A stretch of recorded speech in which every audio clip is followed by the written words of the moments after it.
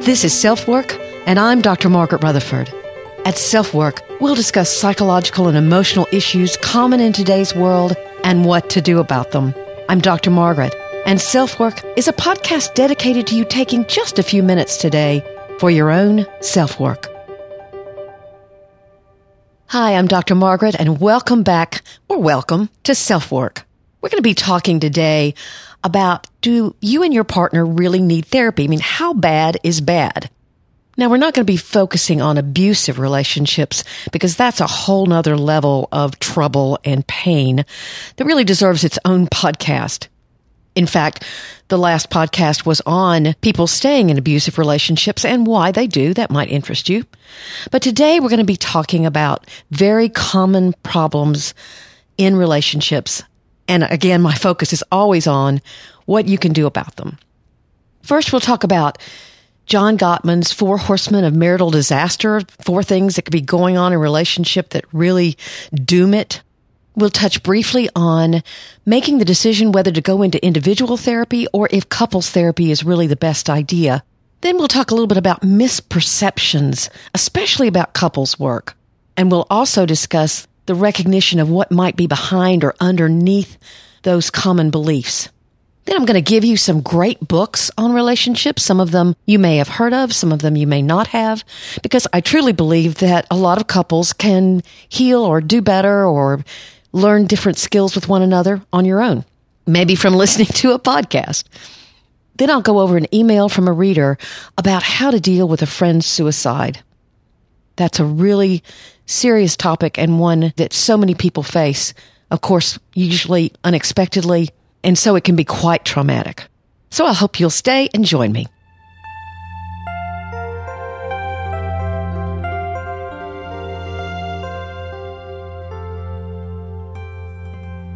As a marital therapist, there are some words that I love to hear when a couple comes in. They sit down on my couch and they say, well, we came in before there was a real problem. Unfortunately, that is not the norm. I wish it were, but it is not. Many couples don't do maintenance on their relationship, and instead they let the distractions of life, getting a promotion, piles of laundry, figuring out how to make the car run one more year, helping with homework, all those things that are ongoing in our lives. We forget that we need to do maintenance on our marriage or our relationship. And problematic patterns can then begin to entrench themselves. An example I like to use is when heavy rains run down a hill. I'm sure you've all seen that. And then they create really deep gashes in the soil. So when it rains again, or when it rains over and over again, the water will tend to travel exactly where the gashes have worn themselves. And behavior and communication between two people is the same. When there's conflict and disappointment, both people can find themselves doing and saying the same thing that they did before, not even really knowing why they're saying it. It's just repetitive patterns. I'll hear things like, I don't know why I can't stop myself, but I say the same hurtful things I've said before and then some. Or, I know if I walk away, she'll get mad, but I do it anyway. I don't know what else to do. People get stuck. And then what happens, of course, trust gets damaged. You're not sure you even like your partner anymore. Words have been said that are very difficult to forget, and it can feel like it's too late. You can even give yourself permission out of hurt or anger or boredom or whatever it is to look outside your marriage. And then detachment begins. You start fantasizing about a fresh start, a new relationship, before you've even attempted to fix what's wrong with the one you're in. John and Julie Gottman, who are famous marital researchers, talked about the 4 things that they have observed that almost doom a couple. They're hard to turn around. It can be done, but it takes a lot of work. And they have videotaped hundreds of couples, even thousands of couples. Some of these make a lot of sense. They call it the 4 Horsemen of the Apocalypse. And of course, the apocalypse is the end of the earth in the New Testament. So they're symbolically saying that they could predict the end of a marriage or relationship. The first one is criticism, people who are overtly critical of another. Contempt, and contempt is really the worst one. When you sort of curl your lip when your partner says something and you think disdainfully of them, that's not helpful. Sometimes we, in fact, use labels in order to hold someone in contempt. We call them names and give them a label, narcissist or whiny. Then there's defensiveness, which of course is a big one as well. You're not taking responsibility for what is yours in the relationship. And then the last one is what's called stonewalling. Stonewalling is when you actively or intentionally refuse to communicate with someone. I'm sure you've heard of couples, or sadly, maybe you've done it yourself, that can go days without talking to the other one. And my observation is that withdrawal is actually the most potent form of control. So stonewalling is all about withdrawal and control. So those four things are what Julie and John Gottman say practically doom a marriage, because once those patterns get entrenched, as we talked about a few minutes ago, then those patterns are difficult to change. I've included a link in the show notes that talks more about Gottman's Four Horsemen. And also, he wrote a book, I think it's called The 7 Basic Principles of Good Marriage or something like that. Anyway, I've included an article about that particular book, and maybe you'd like to read that as well. He makes a lot of sense. Let's talk a little bit about why you would come into couples work instead of marital work. There's actually research out there that indicates that if you are very unhappy in your marriage, in fact, if that's your number one problem, and you go into individual therapy, that the rate of divorce is higher when people go into individual than it is when they go into couples. I don't think that's necessarily because a therapist vilifies your partner, although sometimes they might, unfortunately, due to their own issues. I think it has to do more with the support that is innate in a therapeutic relationship. You're being supported for looking at yourself honestly. You're being listened to. So that in and of itself, compared to the very painful relationship you're having with your partner, then it can feel like, well, I don't get this kind of attention at home. There must be something really, really wrong. So I always encourage people who are unhappy in their marriage. They come in, I find out that's their major issue. I'll say, well, would he or she come in and join you? I think we can battle the problem much better together than with you alone. Now, I will say that you can do couples work when you've got one person in the room. But you have to make sure your therapist is not throwing your spouse or your partner under the bus all the time. That he or she, even when only listening to you alone, is trying to paint for you a balanced picture. That's really important. I'll throw in here that I think couples work is in many ways more difficult than individual work, because it's very hard not to focus on your partner and to see if they're changing, or did they do what they said they were going to do in the session, or what the therapist suggested. Instead of what is much better, obviously, is when you keep the focus on yourself. Are you making the changes that you can make? Because that's all you've got control over. Yourself. That's it. You can't control your partner. So I always encourage my couples to think about what they're doing, take responsibility for what they're doing, what comes out of their mouth, how they're acting, the choices they're making. But many people balk at coming into therapy. It's one of the reasons why I'm doing this podcast, because I want people to hear what at least my version of being a therapist is, and hopefully that's open and non-judgmental. They may be so judgmental with themselves, they fear that a therapist will be the same. But let's go over some common misperceptions. First and foremost is therapy involves giving up control. How many times have I heard out in the general public, some therapist isn't going to tell me what to do. Therapists don't tell you what to do. I think this sets up the assumption that the therapist has some kind of authority that would set up understandable defensiveness and even a rebellion before you've even met her or him. What a good therapist does is that they have objectivity and experience. They act more like a consultant. I mean, you consult about everything else, right? You consult a plumber, you consult your pastor, you consult your accountant. So a therapist is a consultant. It's the same as a coach watching your golf swing or a chef tasting food you prepared. They have their insight to offer into your choices, but they don't rule. You're not giving up control. Now, in couples work, of course, you are hearing what the therapist is saying to you, and your partner is as well. So if the therapist is suggesting that something from your past, for example, has to do with you overreacting or underreacting to something in the present, then your partner is going to hope that that kind of connection may give you some insight and may change your behavior. So I think it's understandable that there can be a sense of some felt pressure when you realize that your partner is hearing exactly what you're hearing. The second misperception involves money, time, and availability. Let's talk about time first. I think everyone has the concept of therapy as you go in and you lie down and you free associate, like the old Freudian model of therapy, and it lasts for years and years and years. That is not the way many, many people do therapy nowadays. There are some psychoanalysts out there, and if that's what you want to do, that's the kind of therapy you want to get, then go for it. But there are many, many more therapists who do solution-oriented, much briefer techniques that you're really not seeing them for months and months. Let's talk about money. Some people have insurance, and their insurance will cover therapy. Some people's insurance will not cover therapy. Therapists will often work with you about the financial aspect of your relationship. But one of the things that I would want to remind you is that, yes, therapy does cost money, but so does divorce. And that's a harsh reality. I really think that sometimes people who say that therapy costs too much or they don't want to give up control or whatever it is really about an issue with being vulnerable. My father-in-law used to joke, people pay to talk to you.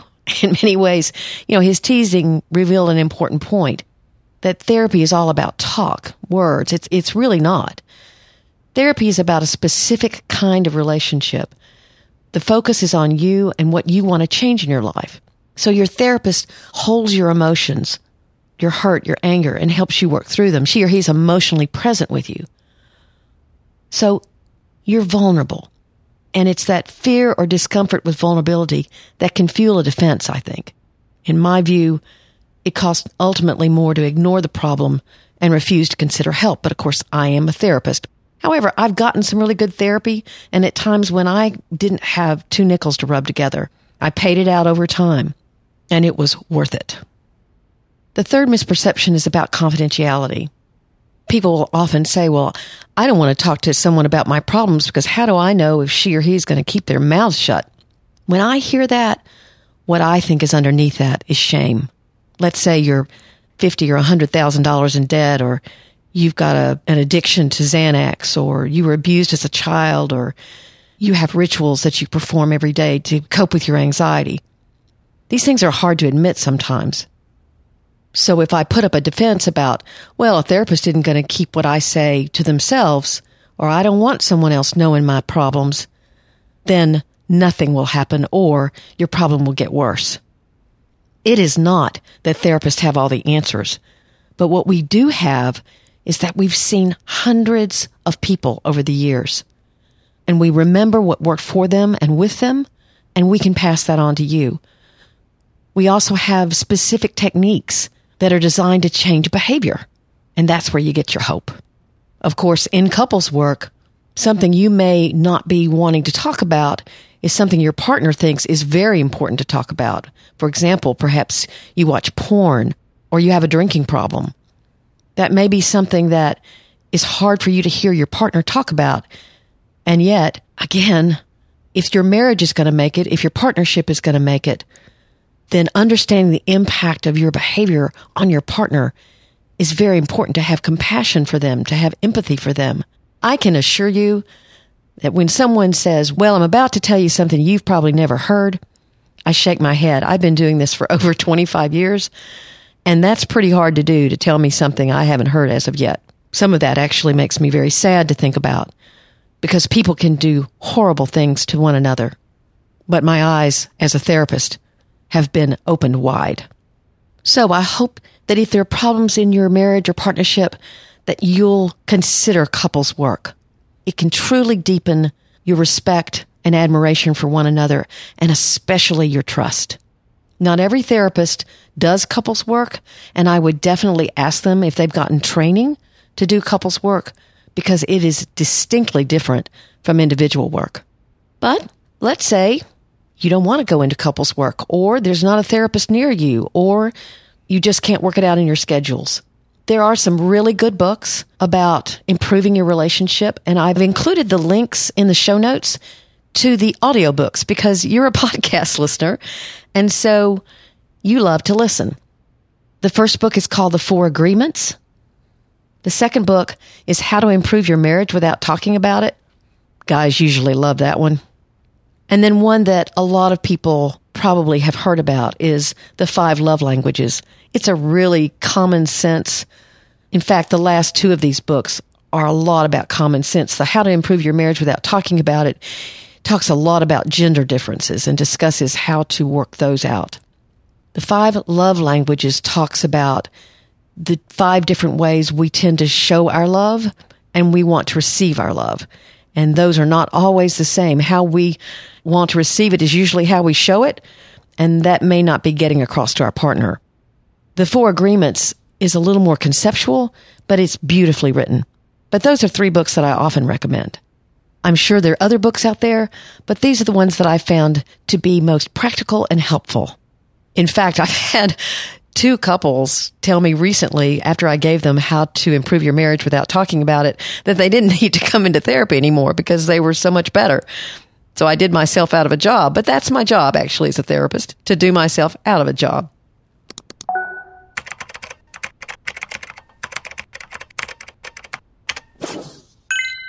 Now we'll get to today's email.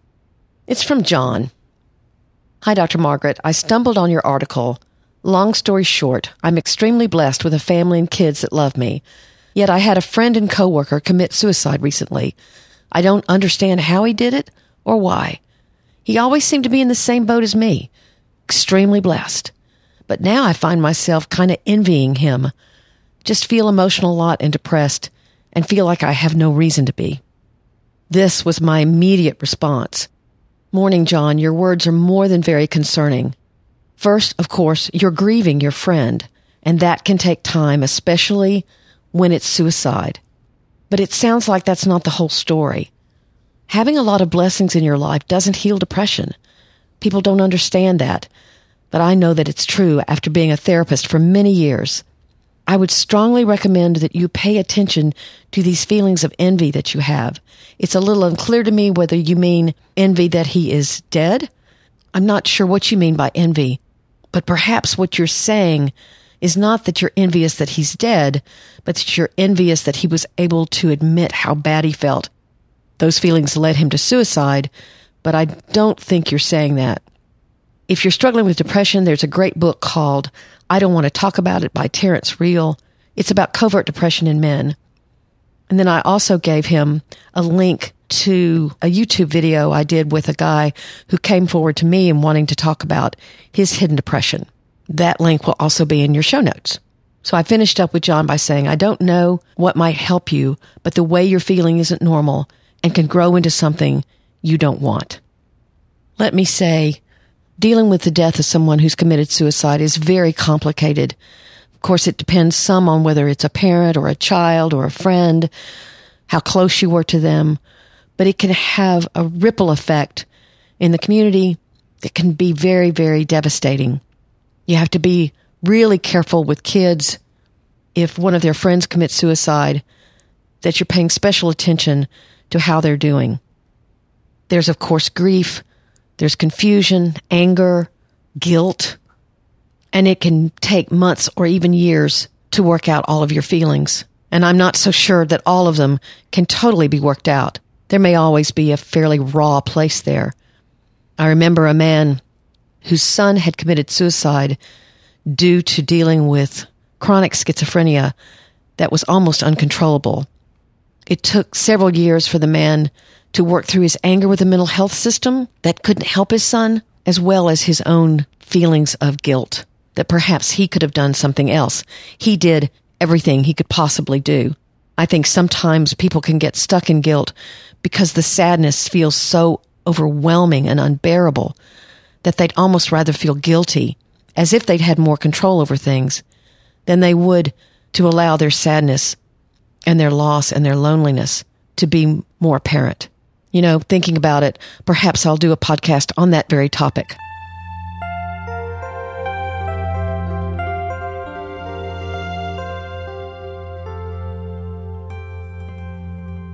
I want to thank you for listening today to SelfWork, and I certainly hope that it was helpful to you. There are lots of ways of contacting me. I blog weekly at drmargaretrutherford.com. You can email me at askdrmargaret@drmargaretrutherford.com, and some of you have done that, and it's been delightful. I've loved some of the suggestions, so send those suggestions in. And I'm on Twitter at Dr_Margaret. So now I have a couple of requests. I would love for you and ask you to please give me a rating and review. That helps me, especially in iTunes, so that SelfWork can get the attention of other listeners. Reviews are a little more difficult to leave. I recognize that. But in reading them, people can kind of get a flavor of what this podcast is about. So that really helps. Ratings are great too. And one last request, subscribe. My subscriptions are growing, and that really makes me feel great and gives me feedback that this is something people want to hear. So thank you if you've already done that, and I'll thank you if you can find the time to do that for me. I'm Dr. Margaret, and you've been listening to SelfWork.